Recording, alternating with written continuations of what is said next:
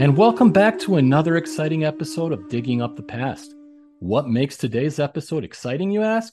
Well, I have a special guest here, and we will be discussing his recently published book, Marcus Furius Camillus, The Life of Rome's Second Founder. Welcome back to the program, Mark Hayden. And for those who are unfamiliar with who Mark is, Mark, take it away. Well, the floor is mine. Well, thanks so much, Petros. I really appreciate it. I'm excited to be back on your show. It's always a pleasure to be here. And it's kind of sad that your listeners don't get to hear all the banter that we have before and after talking with each other on digging up the past. They're really missing a good treat on that. Maybe I, one day I'll publish unedited audio recordings. I it's don't know, just maybe a treat for some. a stream of consciousness. No, it's good stuff. Again, thank you for having me. I am Mark Hayden. I wear different hats. Professionally, I'm Director of State Government Affairs for a free market think tank called the R Street Institute, where I try to educate lawmakers and work toward getting good policies enacted and try to fight against the bad ones. But some of my passions really include ancient Roman history, ancient history in general. But ancient Roman history is really where I've kind of carved out a niche. And before 2017, I started out on an odyssey. I never really intended on being a writer, a biographer, a book writer. I mean, this didn't seem like something that I really wanted to do, but I started seeing gaps. I've seen gaps out there in the contemporary record where some modern historians have largely neglected or ignored some renowned and great men in history. So I decided that I would take that on and try to change that. My first book came out in 2017. It was about Gaius Marius, who was known as the second founder of Rome. My second book came out in 2020, and that was Romulus, about him, with the fabled first founder of Rome. And then my latest is Marcus Furius Camillus, who is known as the second founder. And excuse me, I think I said Gaius Marius was the second founder. He's actually the third, so I misspoke there. So Marcus Furius Camillus is just a fantastic story that I really hope grips readers, and they find it to be just a fascinating story of someone who clawed his way to the top and was very selfless and was an exemplar of Roman virtue. I've got to say that, having read all three of your books, you have this way of writing that, you know what, I seem to enjoy a lot. It's very entertaining the way you compile your information through the ancient sources. You rely on a lot of these ancient writers from Plutarch to Livy to anybody else in between. And you end up taking some of these pieces of a larger puzzle and you put them together and create this fluid, continuous narrative that I seem to enjoy a lot. And, the problem is that a lot of these sources can be contradictory. And in some cases, you do call that out. And I do appreciate that. But how frustrating must it be when you stumble upon two or three different accounts? All you're trying to achieve is getting to the truth, right? Did this happen? What did this author say as opposed to what that author said? And which one is telling the truth? I mean, tell me about some of the writing process, the research process, I should say, before you start committing this into writing. Well, it can be a bit of a maddening process. Starting with Gaius Marius, that one was a little bit easier because he's a well-attested individual, and a lot of what they write about, the ancient writers, is factual. Of course, some things are exaggerated. His flight from Sulla might not be entirely accurate.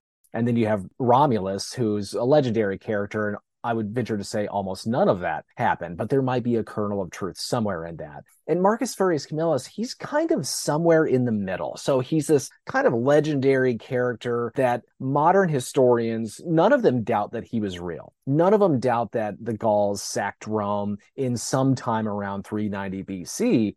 But they really question a lot of the canonical history, canonical story around Camillus's life. So it's really kind of a difficult path. So, I mean, you talked about the conflicting sources, and they may have present different facts and completely different narratives. But sometimes even like the dates are wrong. And for starters, the Veronian chronology that a lot of the ancient Romans relied on, the historians, that's wrong. So it's off perhaps by a few years. So just to begin with, those ages, those time periods, they're a little bit off. They can't even agree, some of these ancient writers, they can't agree on who was consular tribune or consul at the time. So it's really kind of reading through and you can try to decipher which one seems like it leads you toward the truth, which one is more believable, and then looking at which one represents the canonical version of the story that the ancients believed in. And then it's trying to craft a narrative based on all of this best available evidence and weaving in kind of some modern commentary, modern archaeological findings, and trying to present a beautiful story and let the reader go wherever they would like. Yeah, and here's the thing. A lot of these writers came long after Camillus's life. He was born, if I recall, sometime in the mid 5th century BCE.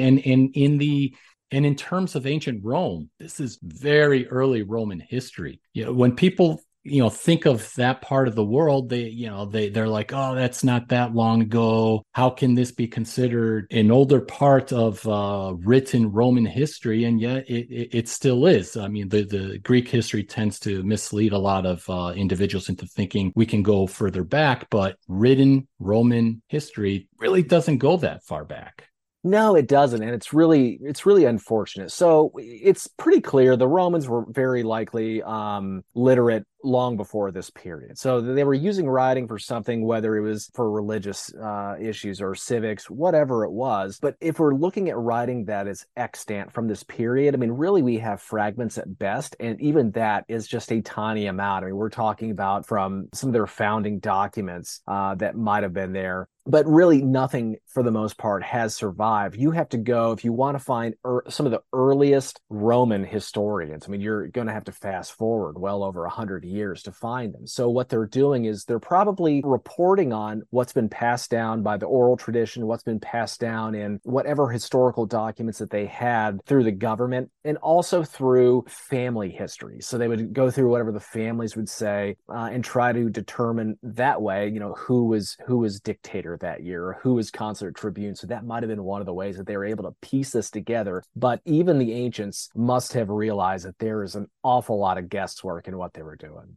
Back to Camillus, though. He lived a very interesting life, I should say, at least according to the ancient historians. And this life, whether it's some of it is factual or not, when you see it collectively, has inspired so many later Romans after him, to the point where they look to Camillus as a model for the Roman people. But it didn't happen overnight. At least, reading your book, this is the first time I have actually learned about this individual. So, I mean, your book catalogs his entire life, at least from what you are able to dig up through these ancient writings. But I guess, for our listeners, what defined Camillus's life to the point where he was seen as this pious, virtuous model of a Roman? How did he get there? It's a confluence of factors. So Camillus was very much a role model to the ancient Romans, and he was the pinnacle role model. You didn't get above him. And whether or not every story about it that led to him being viewed as this exemplar is true or not, that's something that certainly can be debated. And, I've debated it as well. But you have a man who was born in ancient Rome when it was a bit of a fledgling city-state at the time. It was a republic, and it was surrounded by enemies, or at least potential enemies. But he rose up. He was in a rather ascendant family with Latin roots, and eventually he entered the political and military realm, being elected. And his first real big claim to fame was Rome was locked in what was supposedly a 10-year war with which was their primary rival within the area. Now, was the war really 10 years long? Probably not. That might have been modeled after the Trojan War just to make it a little bit more interesting. But regardless of this, Rome couldn't figure out how to sack this very well defended city. So Camillus comes in, he's appointed dictator, and he decides we're not going to be attacking the city like we were doing before. Instead, we're going to dig a mine underneath. So they undermined the city and were able to sack it. And he promised all these riches to the gods if he was able to be successful, which showed kind of his religious piety. And then, beyond this, he also he sacked the city of Falaria. He didn't sack the city of Falaria. He sat out on trying to sack it And while he was going about it, there was a Faliscan school teacher who had under his tutelage all of these well-to-do children that were from from the leading families. And this school teacher brought these children out and surrendered them to Camillus as hostages so that he could try and bring the Faliscans to their knees. But being, the upstanding gentleman that he was, he refused to accept hostages as children and to abuse them as such. So he had the teacher stripped of his clothes and put all these rods in the children's hands, and they beat him as they went back. And then the city of Falaria then surrendered because they were like, well, this is a good guy. If Rome is really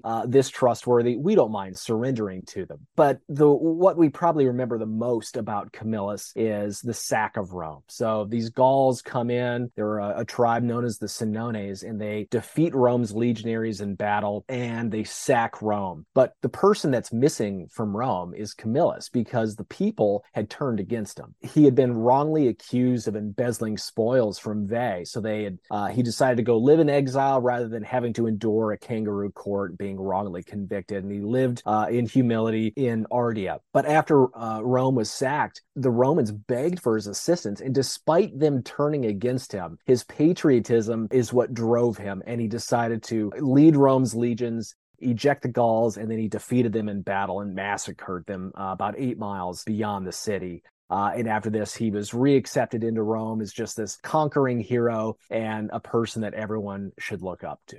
And while he, has been known to do a lot of these great things for the nation of Rome, he did have a few controversial episodes in his life. One of which I recall of, I guess, during the procession after the surrender of Veii, when they were coming into Rome, and he was riding a chariot pulled by 4 white horses. Was this the episode? Was it following Veii? Yeah. Okay, so this obviously disgusted a lot of the Romans, because there was a lot of underlying symbolism. I don't know if you wanted to get into that, or, at least, if not just that, any other, let's just say, controversial things about this character. Sure. And there's certainly some controversy around him, especially earlier in his career. I'd like to blame it on youth, but he wasn't that young of a person when all of this happened. But yes, after he sacked Veii, the Romans were so excited that they provided him what was known as a triumph. It was this celebratory procession that you snaked through Rome. Everyone clapped for you, and you drank prodigious amounts of wine and ate a lot of food. It was a great time, and the Romans loved it. And pretty much every general wanted to have this, because this was a huge honor, but he let his humility go, and it was about himself. He got a little selfish there, and he was enjoying all the attention and styled himself after the god Jupiter, which the Romans at the time thought that was pretty offensive, and it was a bit too edgy for them. Now, Romans of later times, they would have shrugged their shoulders. That wouldn't have meant anything to them. But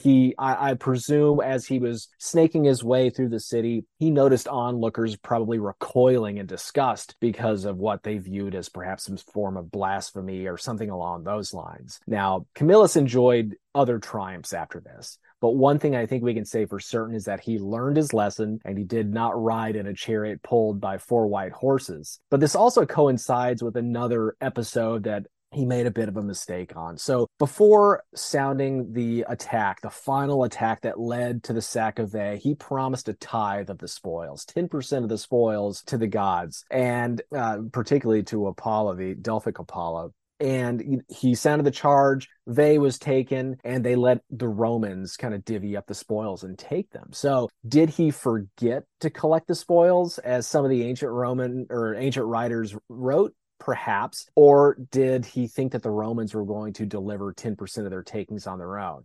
It's impossible to know at this point, but we do know that eventually this issue was raised that they didn't deliver what was due to the gods. So they required the Romans to deliver it themselves. And I don't know about you, if someone gives you a windfall and then later on they say, actually 10% of that you got to give up, you might be a little bit peeved. And it turned out there were a lot of Romans that weren't too pleased with having to do it. Here's the thing, though. This is a theme that you find in a lot of Roman role models. Aeneas had let's just say, his downfalls. While he was a truly pious character, there were certain episodes where he just didn't live up to that role. temptations or moments of weaknesses, and it's the same themes that you also see with Romulus as well, especially in the early days of the founding of Rome. You see a lot of these little episodes that make these characters human, I should say. And it makes me wonder, is this another case of this? Are the ancient writers writing these to make these stories that much more real and relatable to the Roman people? Yeah, it's hard to tell if some of these are literary inventions or not, but there is something about Roman heroes that some of them are not as compelling. And I say this particularly about Romulus. I mean, you're talking about a guy that may have killed his brother, abducted a bunch of women, and then raped them, and then turn into this tyrant. And then somehow this is like a hero, and they deified him afterwards, and all the Romans think he's a great guy. Thankfully, Camillus was not of that ilk. He made some mistakes, but those are really, they pale in comparison to some of his predecessors and successors as well. And I think one of the things that you can see with the case of Camillus is that he didn't repeat his mistake. So he likely was never pulled by four white horses, which in my opinion is probably a pretty minor crime compared to what some others have done. And then the issue with the spoils, he was a very pious religious person beforehand. That was a mistake, however it came about, or an oversight, one of the two. But an issue like that never happened again. So if there's anything about an imperfect hero that you would want to point out, it's one that learns from their mistakes.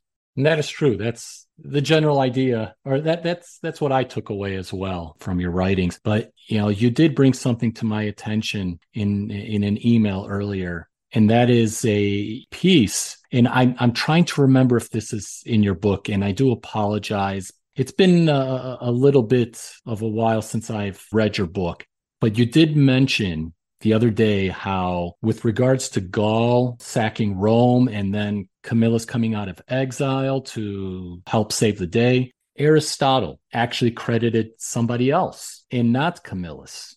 And you did mention that he credited an individual by the name of Lucius, but does not provide any other names or a full name for this Lucius. So we don't know who this individual could possibly be. And it goes back to the idea of if Camillus, being a real human being or a historical character in Rome, is he the one that helped Rome or helped save Rome, or should credit go elsewhere? Well, let me take a step back and kind of remind some of your readers of that particular story. So we're going to be looking at around 390 BC, according to Veronian chronology, but it probably was more like 387 or 386. Camillus is living in exile in Ardea, and meanwhile, the Senones are trying to sack a city named Clusium, which is, maybe 100 miles, 80 to 100 miles away from Rome. Well, they want some help because they don't want to be sacked. So they ask the Romans, they're like, please come help us. Well, the Romans weren't allied with them, but, they're always going to be skeptical and curious of any sort of warlike people that are in the area. So they send some ambassadors up there to meet with the Senones and try to orchestrate some sort of peace deal, or at least gain some intelligence. And they even enter the camp under, the law of nations, is I believe what Livy called it. Essentially, it was an oath of neutrality. So you came in peace and you were there just as a mediator, and you would leave and you wouldn't participate in war. Well, these were three brothers. They're from the Fabius family, which is a very storied family. And the conversations with the king of the Senones, the primary chieftain known as Brennus, did not go well. So they essentially stormed out, and they joined with the Clusians and fought against the Senones. So they actually broke the law, or violated the law of nations in that. And in fact, one of the Fabius brothers killed one of the chieftains, not Brennus, a different one, and despoiled his body, took all of his whatever riches that he had on them. So this made the Senones furious, and they were like, we're actually going to stop our war with Clusium, and now we're going to deal with Rome, according to history, or according to the canonical version, I should say. But they didn't immediately try to march on Rome like you would expect these wild barbarians to do. Instead, they sent ambassadors down there offering the Romans to do what was right, surrender the people who wronged them so that they could be punished. And the Romans refused to do that. In fact, they elected the three Fabius brothers as consular tribunes. So Brennus decided that was it. He's going to march for Rome. And he did. And at the Battle of the Allia, which is a handful of miles outside of Rome, he routs Rome's troops. He doesn't kill that many, but they just flee pretty early on in the battle, and most of them take refuge in the ruined city of Veii, while some make it to Rome, and they essentially are like, oh, all is lost. We've been destroyed in battle, and they didn't even bar the gate of Rome, supposedly. So the people of Rome leave in this cavalcade, an exodus out of the city, trying to find refuge, and some of them go to a city, Cairo, perhaps other places as well. And along this exodus are the Vestal Virgins, which is this part of this cult that's very important to Rome. And it's these venerated women that are walking perhaps barefoot, depending if you believe some of the accounts. And this poor man, this pauper, this plebeian, sees the Vestal Virgins. His name is Lucius Albinius, and he offers them to use his cart. And he gets out of it, his family gets out, and then he helps the Vestal Virgins make it to Cairo. Meanwhile, all of Rome has fallen to these barbarians, to these Gauls, with the exception of the Capitoline Hill. But Brennus can't take it. For whatever reason, he's not very good at sieges. The Romans up there are just strong enough to keep him from being able to take everything. So this eventually someone sneaks out and goes over to Camillus, and they beg him to come save them, which he agrees to do it. But the people on the Capitoline Hill, after waiting for Camillus for so long, they must have thought that all was lost. Rather than starving to death, they agreed to a humiliating compromise peace deal with the Senones, and that was that they would give them 1,000 pounds of gold, which is a colossal sum. So they start handing all this gold over to Brennus and the Gauls, and they're weighing it. But the Romans they start to notice something's up, something's funny with these Gallic scales. And it turned out the Gauls had rigged them so that they could get more than 1,000 pounds. And the consular tribune Sulpicius even says, what does this mean? Or what means this, depending on the translation you want to look at. And, full of swagger, Brennus walks up, pulls his sword off of his belt, and throws it onto the scales. And, I'm sorry, at that point, that's when the consular tribune asked him, what means this? And that's when Brennus says, Vae victis, woe to the vanquished. And his point was clear. The Romans were defeated, at least he thought, and they were at his mercy. But it was at this time that Camillus marches into Rome, and he interrupts this process and actually says that there's no legal standing for this peace agreement because they appointed him dictator, and dictators were the supreme leaders, so he wouldn't approve this peace agreement. So he pushes the Gauls out and destroys them beyond the city. So that's the canonical view. But as you mentioned, Aristotle said someone named Lucius saved the Romans, not Camillus. Some people have theorized that maybe he was talking about Lucius Albinius, but if we're being honest with each other, Lucius is a pretty common name in old Rome, and might as well be calling them John here or Peter. But then you can look at Diodorus, you can look at Strabo, you can look at Suetonius, and they offer different alternatives where it looks like maybe Camillus didn't save the day. At least according to those three accounts, they make no mention of Camillus stopping this in the process and kicking the Gauls out. He may have, said that he defeated them in battle at a later time and may have recollected some of the gold. An ancient author said that it was actually Chaira who defeated the Gauls and collected the gold. And then Suetonius talks about a member of the Livia Drusi who defeated a Gaul in single combat, and that was the process by which he recovered all of Rome's gold. So there's a lot to unwrap here and a lot to discuss. So did Camillus eject the Gauls? It really depends on which account you want to look at. I think you do need to give special credence to Diodorus, a very serious ancient author, and Strabo as well. Perhaps part of this was a creation, but again, I do want to point out that no modern historian that's serious questions whether or not Camillus was a real person of major significance in ancient Rome. It's just this instance may have been exaggerated. In fact, I think T.J. Cornell, the esteemed historian, said that perhaps Rome, they fell out with their ally Cairo. So instead of giving them the glory, they just decided to give it to Camillus instead. Camillus or not, and correct me if I'm wrong, but the archaeology also doesn't necessarily reflect the narrative we have. Am I wrong? Oh, no, you're absolutely right. So first of all, according to some accounts, the Romans actually paid the Gauls to leave, and that was that. So that was incredibly humiliating. So they may have wanted to create a different narrative that reflected a little bit better on them, which, I can understand that. But also within the canonical account, there's talks about how the Gauls besieged the Capitoline Hill for I don't know, maybe 8 or so months. I mean, from July to February. And during that process, they laid waste to the city. They razed it. They were toppling buildings. They were acting as the Romans would have expected barbarians to act.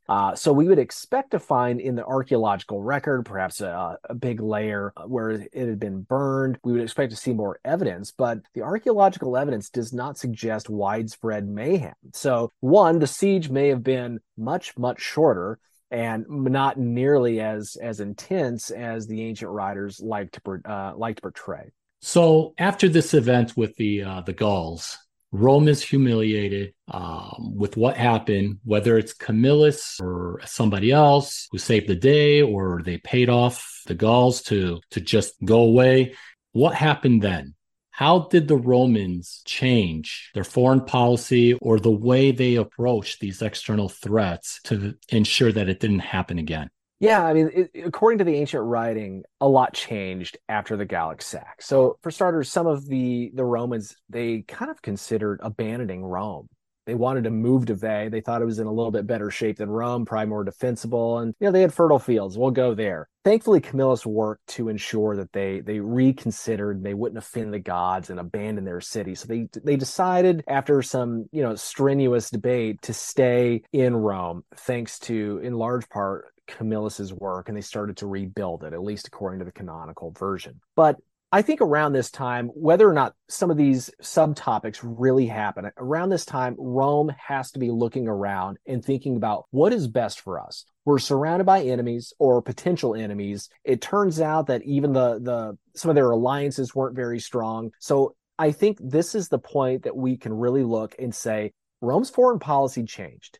They decided that they would go on the offensive. And they figured if they were on the offensive, they wouldn't be on the defensive. And they always seemed to see an enemy on the horizon. And whether this was led by Camillus, which some modern historians, at least one, has suggested that Camillus was instrumental in this change in foreign policy. And what you see is war after war after war, many led by Camillus, whether it's with Latins, whether it's with Etruscans or whoever.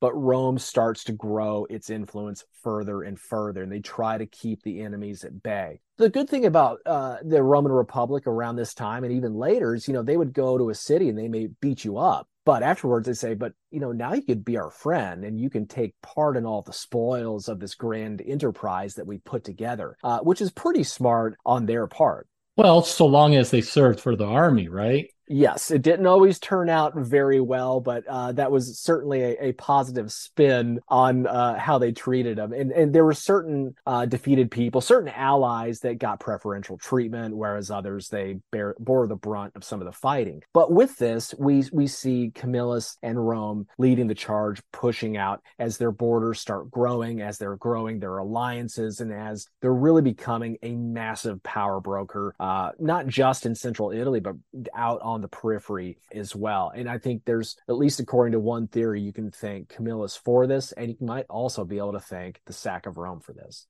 Actually, I did want to shift focus on something that I stumbled on. Well, I didn't stumble on it. It was everywhere. It was reported everywhere. It was reported even on CNN. I mean, all over social media. And it's something that was started on TikTok, a trend on TikTok. I think you know where I'm headed with this. And it was something along the lines of women asking their significant others if, they think about Rome or Romans or Roman history or, just anything Roman. So this whole TikTok trend was just videos of women asking their men about Rome. And it was amazing as to how many men out there think about it. So my wife, before this actually broke out and became news, my wife actually said, she tried it on me. So she saw this trend. She tried it on me. I didn't know about this trend. I don't even have a TikTok account, but that's okay.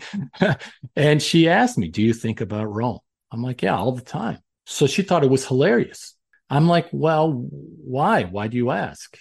So she tells me about this trend. I'm like, well, I don't know. I can't speak for anybody else, but I'm a historian by passion. So I think about all this kinds of stuff. And yes, like all the time. I mean, maybe not every literal day, but I think about Rome pretty regularly. And I don't know, I thought it was interesting because of just, how this trend started and how many, individuals out there admitted to this. But I also see you as a trendsetter. You're writing these books, you're getting people interested in these various topics, but you're just as guilty as I am. I mean, I certainly think about Rome an awful lot. And just like you, I do not have a TikTok, but someone brought this to my attention. Maybe it was my wife as well. And I like to think that she thinks about Rome a lot more now that she's married to a Roman historian than at least before. But it's an interesting phenomenon how many women out there were shocked that their husbands think about Rome or the Roman Empire on a daily basis. And,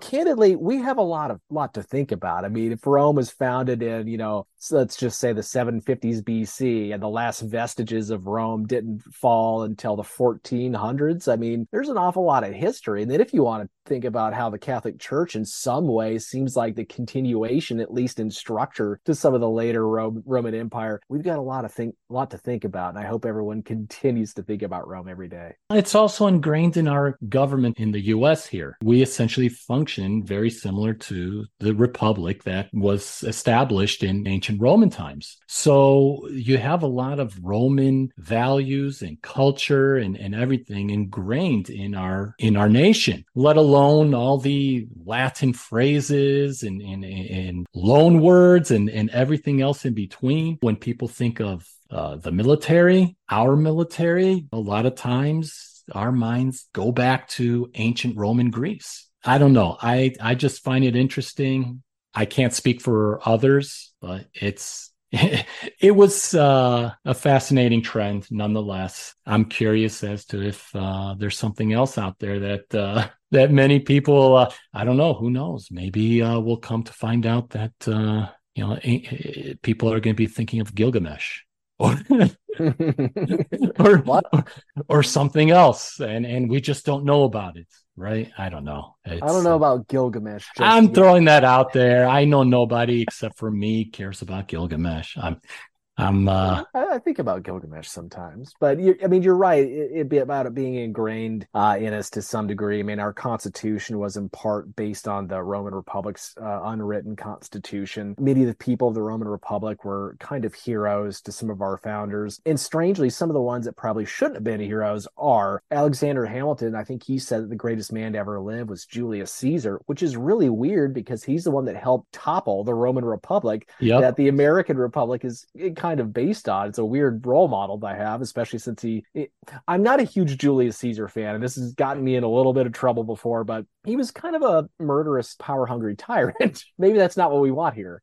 I mean, a lot of them that came after Julius Caesar also. My mind immediately wanders to none other than Caligula when it comes to murderous and just total nuts with an interesting history. Yeah, him and Nero. I mean, some of the Yeah, early and Nero. Yeah. some of the early Caesars, like they have some wild histories. I mean, you have to wonder how much of it is really true. Like some of the salacious stuff, you have to wonder how much of that is true. And I think Suetonius and some of those other biographers, they include some stuff that's pretty questionable. But I think we could probably all agree that Nero and Caligula probably not the best emperors that Rome had. No, but they are good for entertainment, are they not? Yeah. They are. They You are. need scandalous individuals to provide entertainment. I mean, if it were boring history, then nobody would care except for you and I. Well, it's not boring then, of course. But one of the people that I think we should probably study more. Well, two of them actually, toward the later Roman Republic. Cato the Younger, very principled individual, perhaps so principled that he was uncompromising, but someone that is worthy of research. That and Cicero. Cicero, I think he was more the person willing to compromise to try to hold the Republic together. And it's role models like those that I think we need, especially when we're in kind of tenuous times here in the U.S. And, not getting political, but, we don't want to mimic what some of the later Roman Republic did with the way that their kind of government would essentially grind to a halt. I mean, even in Camillus's era, they supposedly had a period of anarchy where they wouldn't even allow elections. So the state kind of languished. So some of that stuff we probably don't want to idealize. Instead, we should be looking at people like Camillus, Cicero, and Cato the Younger to try to find a better path. And that's very well said. I couldn't agree more. And to that, I wanted to thank you again. As always, Mark, it's been an absolute pleasure discussing these topics with you. I wanted to remind our listeners, be on the lookout. You can buy it now, right, on Amazon and anywhere else that sells books, that sells history books. Marcus Furius Camillus, The Life of Rome's Second Founder. Amazing read. I enjoyed it immensely. You are a great researcher, author. I had a good time reading this. So thank you again. Did anything, any last words for our listeners before we end the episode? Well, first of all, you're too kind. Thanks so much for having me back on the show. We're gonna have to do this again soon, and I hope your readers stay tuned because there's going to be a fourth book coming out here in a little bit.